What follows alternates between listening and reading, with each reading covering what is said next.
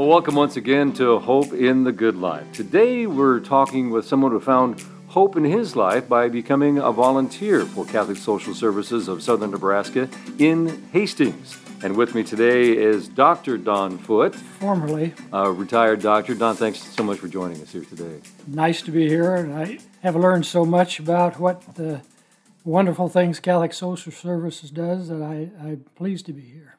Oh, great. Well, it's great to have you a part of our team. Tell us how you came to be at CSS. I had retired from medicine, and my wife was not well and died about 3 or 4 years ago. I have family here, and the kids did everything they could for me, but there was pretty slow days. But I've always been interested in shop and woodwork, and came down and looked at their shop and had everything needed, brought a few things. But it got me out of the house, and when the COVID virus came along, I would have been just sitting around the house for hours. But this, I got out of the house. Generally we're alone in the shop because, especially with the virus time, but still had access to everybody down here. They'd check on me. They'd bring things. They'd have ideas. Can you do this? Can you do that? Mm-hmm. Couldn't do everything, but I had a great-grandfather who was a Civil War veteran, farmed in New York, had to clean his fields of stones, and when he was in the military, he found out some people could farm without stones, and so he packed up and came to Nebraska. He crossed into Nebraska March 1st, 1867, the day Nebraska became a state. Stayed in the eastern Nebraska for a while, came out here looking for a homestead, homesteaded south of town, built a soddy. Grandpa was born in the soddy. Great-grandpa brought all his tools with him. We still have his toolbox that he had in New York. Mm-hmm. He built his own house. And my grandfather had a little shop. My dad did gun stocks. And I guess we just putter.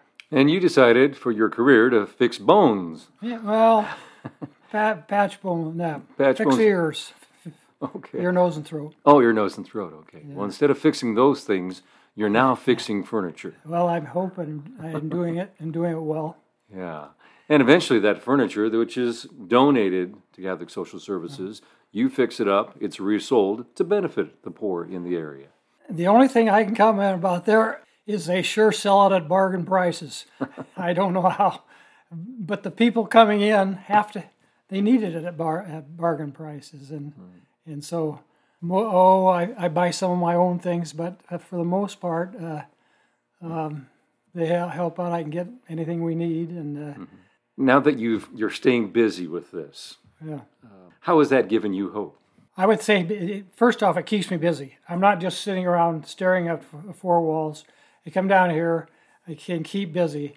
But something about life now that my religion is more of my life because it's one of the main things along with work. Before you had family, you had work, you had a lot of things that I kind of think took from your time for religious life.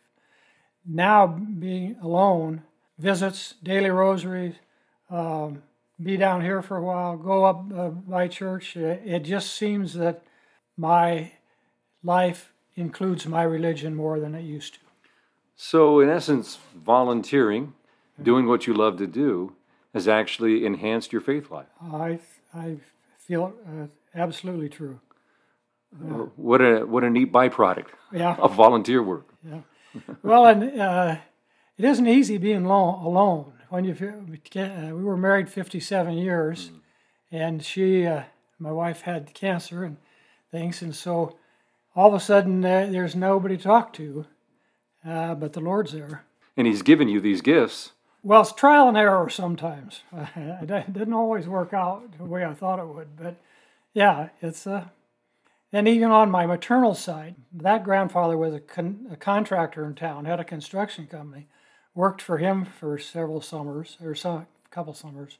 It seems like construction has been part of the life, yeah. Sure. We are sitting in your workshop, but it's not really your workshop. Mm-hmm. What do you call this workshop? Well, this is St. Joseph's workshop. And he's been here a number of times and said, better do that over again.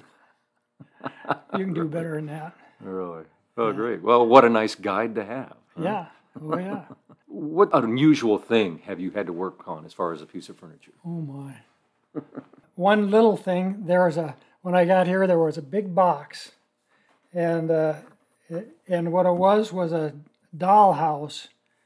And every piece was a single piece. Every shingle on the roof was one little shingle.